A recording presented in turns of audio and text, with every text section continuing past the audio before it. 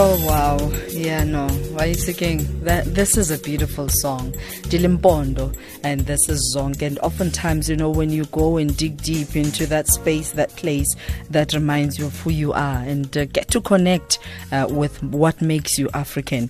And that's why we have this feature, I'm an African, and talking about the narrative that Africa is corrupt. I know that as South Africans, it will be easy to draw parallels and say that you look at the Zondo Commission, the PIC inquiry, the Makhosi Commission, and therefore that's what informs the narrative. And right now we're talking broadly about Africa as a people, Africa as a continent, that what informs the narrative that the entire Africa is corrupt. And joining us to speak to this as perhaps guided by our ancestors is Makhosi Amanda Gcabashe. Good afternoon and welcome, Makhosi. Togos. Oh, Makhosi. Thank you, Griselda, and to your listeners as well. Now, corruption emerges from many avenues, and some are identifiable, some not. So where do we even begin to respond to this question? Is Africa corrupt? I think it's so important that we have these conversations, because when a narrative or a story is driven from one side, you yourself start wondering, is that really who I am? Because we are disconnected from who we are.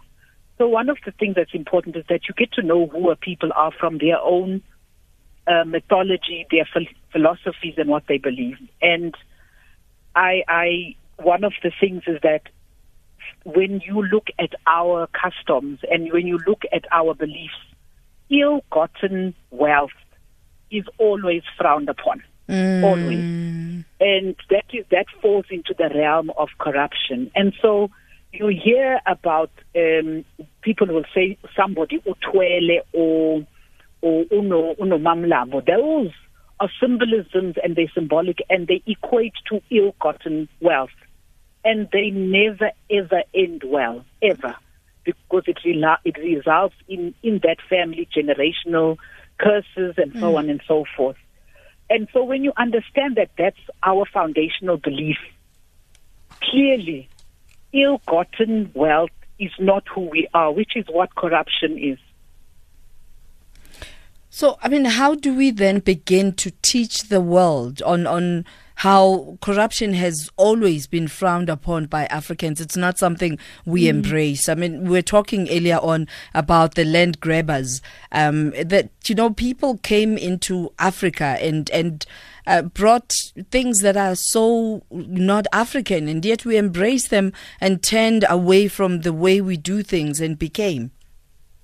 It is so critical that we start unpacking who we were before colonization and how we lived, because we lived in a particular context and paradigm. One of the things is that land did not belong to individuals, it belonged to the community. However, you had right of use. And so when you were put, even if you came in, and we were also having this conversation, is that as a people, we've always been a benevolent people. So if a stranger came into your area, and clearly they were not being aggressive or you weren't fighting, they were allocated land. They would be allocated land, and if they were poor, they would be allocated either cattle or something to get them started, with the understanding that when they can stand on their own feet, they return what was given to them back to that particular chief, and for them to be able to help somebody else. When you left that land, you left it right back into the community, because you had a right of use, but it was not for you to then decide that you have ownership of the land. That is how we've treated anybody who came. And so when the person you treat like that turns around and becomes unethical themselves, how does it end up that it's now the Africans who are silly when we should be looking at the actions of the unethical person?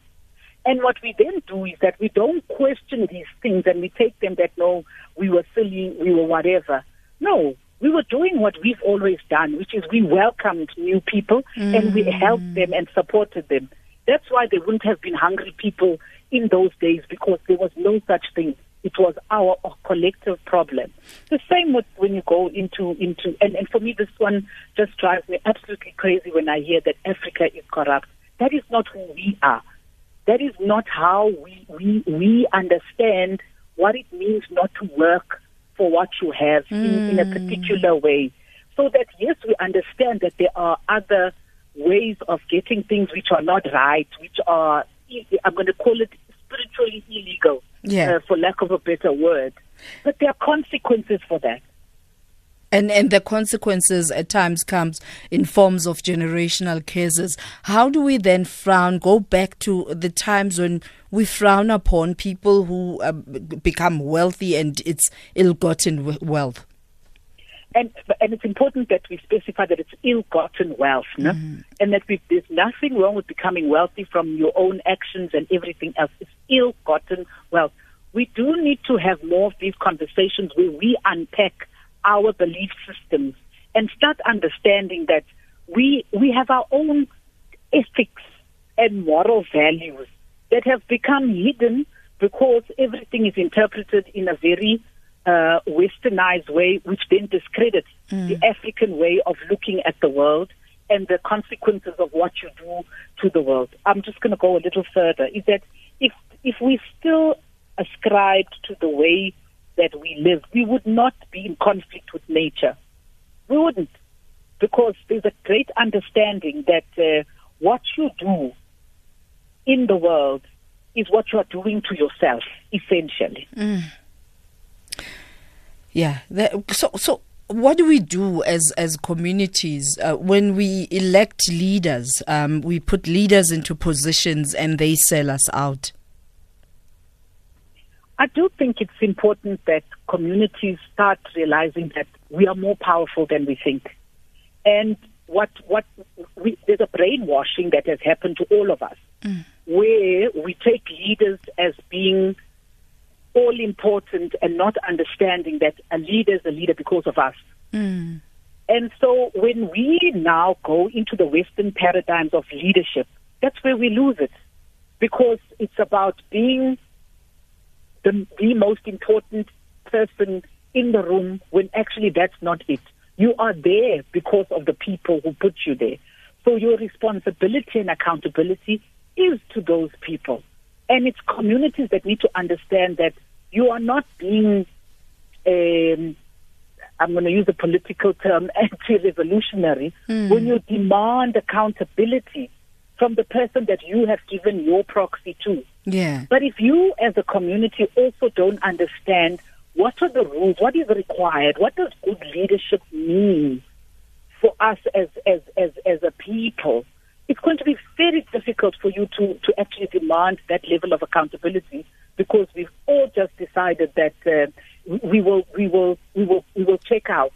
You have to be involved. Leadership is a communal thing. You have to be involved. It's not for somebody else to question and to advise. It's for you. If not you, then who? And unfortunately, when you have, such conversations and you begin to highlight the things like your colonial legacy, poor leadership, politics of the stomach, and greed and selfishness, you are seen as counter-revolutionary. You are. And the minute you bring in culture, it's as if you are backward. But the foundation is our culture. Who were you? Who are your people? What do they believe in? That becomes the starting point, because then you don't start adopting and adapting and being sold to the highest bidder, because you understand, I'm not selling me, Amanda. I am selling my people. My people. And that when this goes to we were never about me and my. It was ours as a community. And you we know what? Need to bring that back. What's interesting is when you listen to even some of the politicians, the ones who are hardcore activists, it's difficult for African leaders, like true African leaders, to say I. It's always about we, us. Yeah. Because that's where we come from. But it can't be used, just as an easy thing to say, so that it's a populist thing, when it's real, it's very real. Umuntu ngabantu. That is our Ubuntu philosophy. So when the actions are not that leadership, what are you doing? And then when we've forgotten that we believe that if we are coming back, when you have messed it up yourself for your future generations, where do you think you are going? All right, let's hear from you. Let's take your calls. African feature. The narrative, Africa is corrupt. Where does it come from? And do we even understand how African people conduct themselves? How did we find ourselves here? Makhosi Amanda Gcabashe is joining us to help unpack this spiritually, and also connecting to the fact that all these ill-gotten wealth, this ill-gotten wealth will lead to generational curses. Is that where we want to see ourselves? We've got a voice note and invite you to join us at SAFM Radio, both on Twitter and Facebook. SAFM Lifetime Live is our hashtag, and you can also send us an SMS at 40938, charged at 150. Hi, Griselda. This is Luba Bala from Cape Town. I think, in my view, corruption is something that you get all over the world.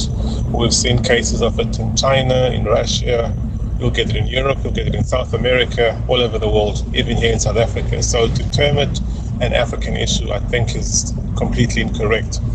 You had the info scandal during the apartheid days. The only difference is in South Africa, today you can investigate corruption, you can have whistleblowers, you can talk about it, you can report about it. So it seems much more endemic than it used to be before. And I think to start making it an African problem is completely incorrect, because even if you go to the arms deal, you'll find that the bribes were not paid by African companies, but by companies from Europe. And in every act of corruption or fraud, there's usually two parties involved, and I think the focus somehow tends to fall on the party receiving the bribe. And if you remember the arms deal, it was European companies that were paying the bribes.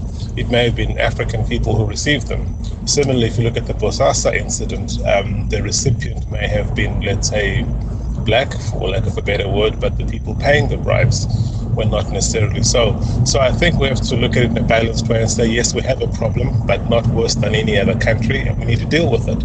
But dealing with it doesn't begin with making it an ancestral issue. Anybody who says we must consult ancestors is, I think, grossly mistaken. We're never going to get to the root of the issue. So it is there, but it's not an African issue. Everybody has corruption. Thank you. Bye.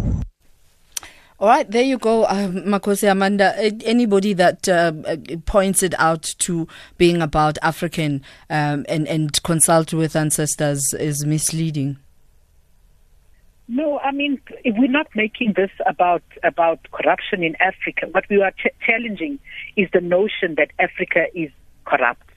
We do need to claw back and stand on our own. What's happening in other places is happening in other spaces. But whenever the conversation comes and is one about Africa, there are certain nuances which creep in which are not there. The very fact that the European countries wrote to the president to tell him how to deal with corruption, where has Africa written to Europe to say deal with your corruption? And so the double we must challenge. We must challenge the double standard which applies, in that when it comes to us as Africa, there's a different way of how we deal or interact with things. The narrative is there that Africa is a corrupt continent. Whether we like it or not, it's there. What we are saying is we must challenge it by reasserting and reaffirming who we are in our own and right. Reminding people and ourselves who we are. So that when you accept behavior which is not who you are, you need to ask yourself hard questions. And that you are an individual doing that. It's not Africa. That's not how we do things as African people. All right, some of your SMSs, no, not generally corrupt. It's just an ANC policy to capture the state by any means. I think even in how we unpack this issue, we miss points. We make it about individuals, and this conversation is more about African people in general. This is how we do things. This is how we behave. This is our behavior pattern. And listening to all these conversations and all these messages, it's all about the individual and the institutions. It's not about the individual, really. You are absolutely correct. Is that what is happening and what is being said, wherever it's being said, that's about you need to be able to know who are we as a people inherently. And pressure is mounting on President Cyril Ramaphosa locally and internationally to ensure that action is taken against these implicated corruption cases. And I mean, like you say, Makhosi Amanda, that there's corruption everywhere. And I think with that voice note as well, there's corruption everywhere. But why is it that when it happens in Africa, then you would have sort of big brother voices wanting to remind us that, by the way, we'll soon take away the pacifier if you don't change your behavior. And it really does say that we're not taken serious. Let's take the news headlines, and when we return, we take your questions, comments. Utsile Sako is standing by. Here, there, and everywhere. SAFM 106.1 FM in Durban North. This is Lifetime Live with me, Griselda Gcabashe. I mean, the Sunday newspapers reported that the UK, US, Germany, the Netherlands and Switzerland warned President Ramaphosa's investment drive that it would fail if he does not deal with alleged corruption. And I guess this got a lot of people worried. And amongst those people who were looking at how things were unfolding is Makhosi Amanda Gcabashe, who went back to ask questions like, are we really corrupt as African people? When we talk about this notion and narrative that Africa is corrupt, is it indeed corrupt? Because those people who then come to Africa to invest, they are the ones who corrupt the corruptee. And there is no corruptee without a corrupter, right? All right, let's take your questions, comments. Makhosi Amanda Gcabashe is joining us on the line. We go to Sipho eThekwini. Good afternoon and welcome. Good afternoon, Griselda. I think we, Angaz Noma, are moving out a little bit. My thought when you first introduced the topic was, it just got me thinking in terms of saying, when we say corruption, the face of corruption, and most people have a specific face when I immediately talk about corruption, which leads my feeling towards what the first caller said, that the face of corruption is not merely just African. And Africa at the moment, there's a lot of people who claim Africanness and yet have a particular physiological look. So I worry a lot in terms of whether we are dealing mainly with the stereotype. The minute you say Africa and African, what is corruption, and you combine the two, there's a specific face that people see. Then it got me thinking, to say the system of corruption works in a particular environment that was not indigenous to Africa. So the fact that corruption is now synonymous with Africa is because of a particular system and a particular environment that was not quite part of Africa when it came. So the concept of corruption in itself is not indigenous to African people. African people. The corruption that we're seeing today, that we're seeing on the various inquiries, it's a specific type. And if I had to just be blunt, it's based on power and based on money. And those two concepts are very different if you go right back. And this is, I know that I'm shooting quite far now and being quite, when they start talking in the clouds. But if we go right back, those two concepts were designed in a way that it was incorruptible in a sense, because power was dealt was dealt in a specific way in Africa.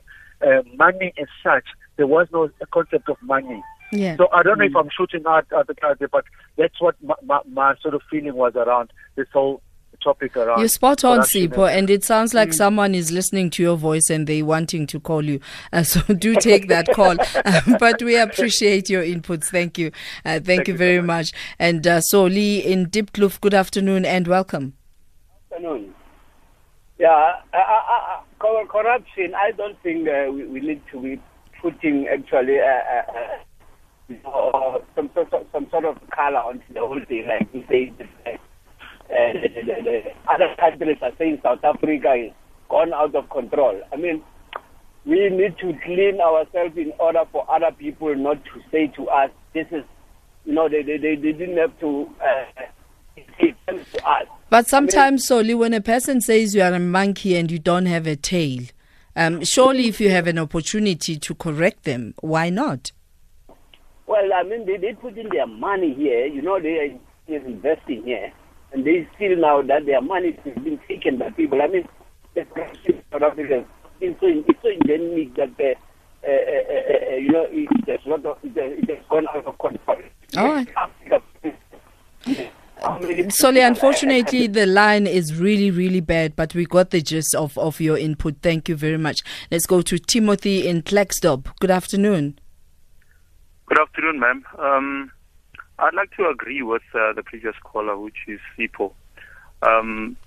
Specifically, I would say there is no, what can I say, one word to define corruption, because I think corruption is relative. It depends on. I think, where Timothy, you are. let's get a perspective, Timothy, because we're not just talking about corruption and trying to justify it, that whether it's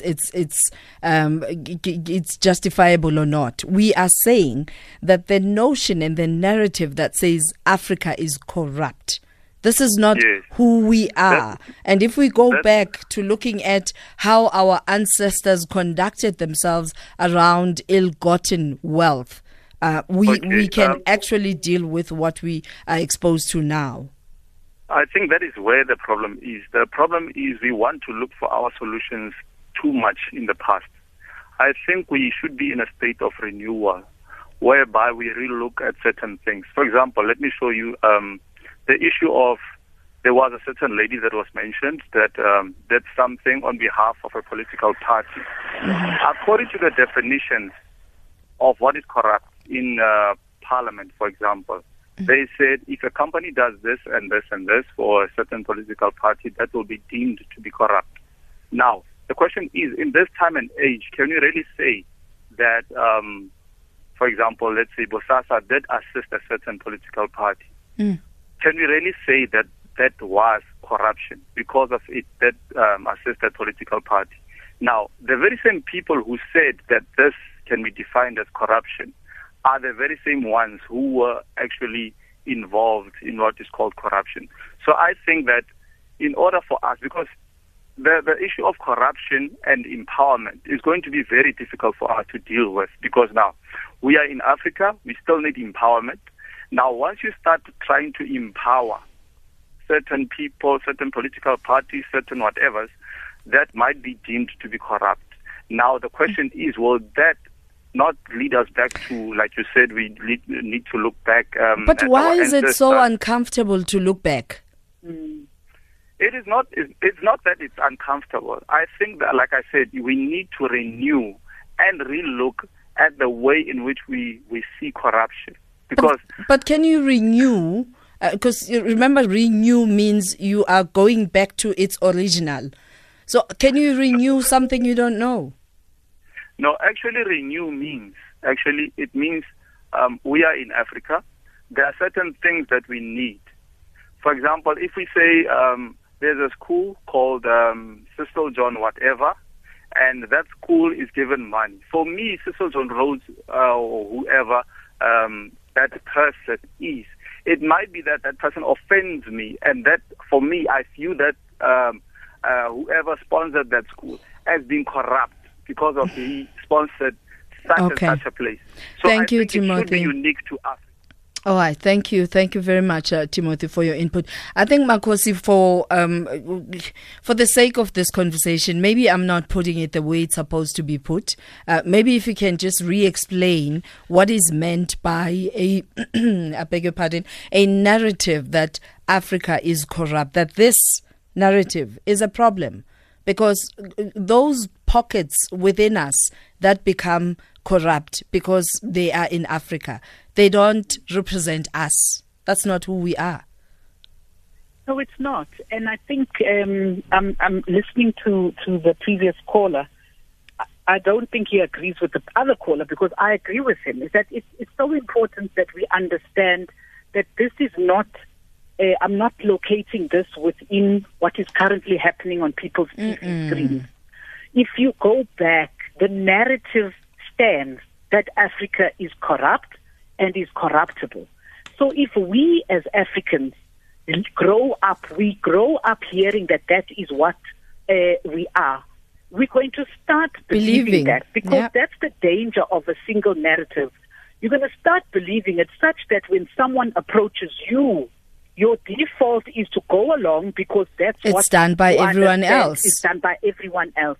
We do need to go back, because it's in going back and understanding who we were that we can then draw lines, moral lines. Then we can draw our own moral lines, not somebody else's line of morality, which says that as a continent, as a people, our people have always frowned upon ill-gotten wealth. In what way is that has happened? And you see the tales of misfortune that befell people who did things which made them rich supernaturally. And sometimes the community taking law into its own hands and identifying, evil spirits within the community, and would identify a person like Chono Mamlambo. Let's go back to the line. Sam, you're in Durban. Good afternoon, and thank you so much for your patience. Hello, Sam.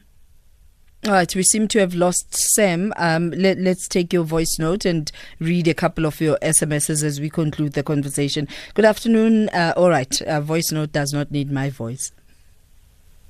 I think we're losing the perspective of those letters. Cyril Ramaphosa, representing South Africa, wants investment. The countries in question have come back and said, we want you to deal with your corruption. Now everybody's going, yeah, but we didn't look at the corruption in Europe and blah, blah, blah. But we're not investing in Europe. We are asking people to invest here.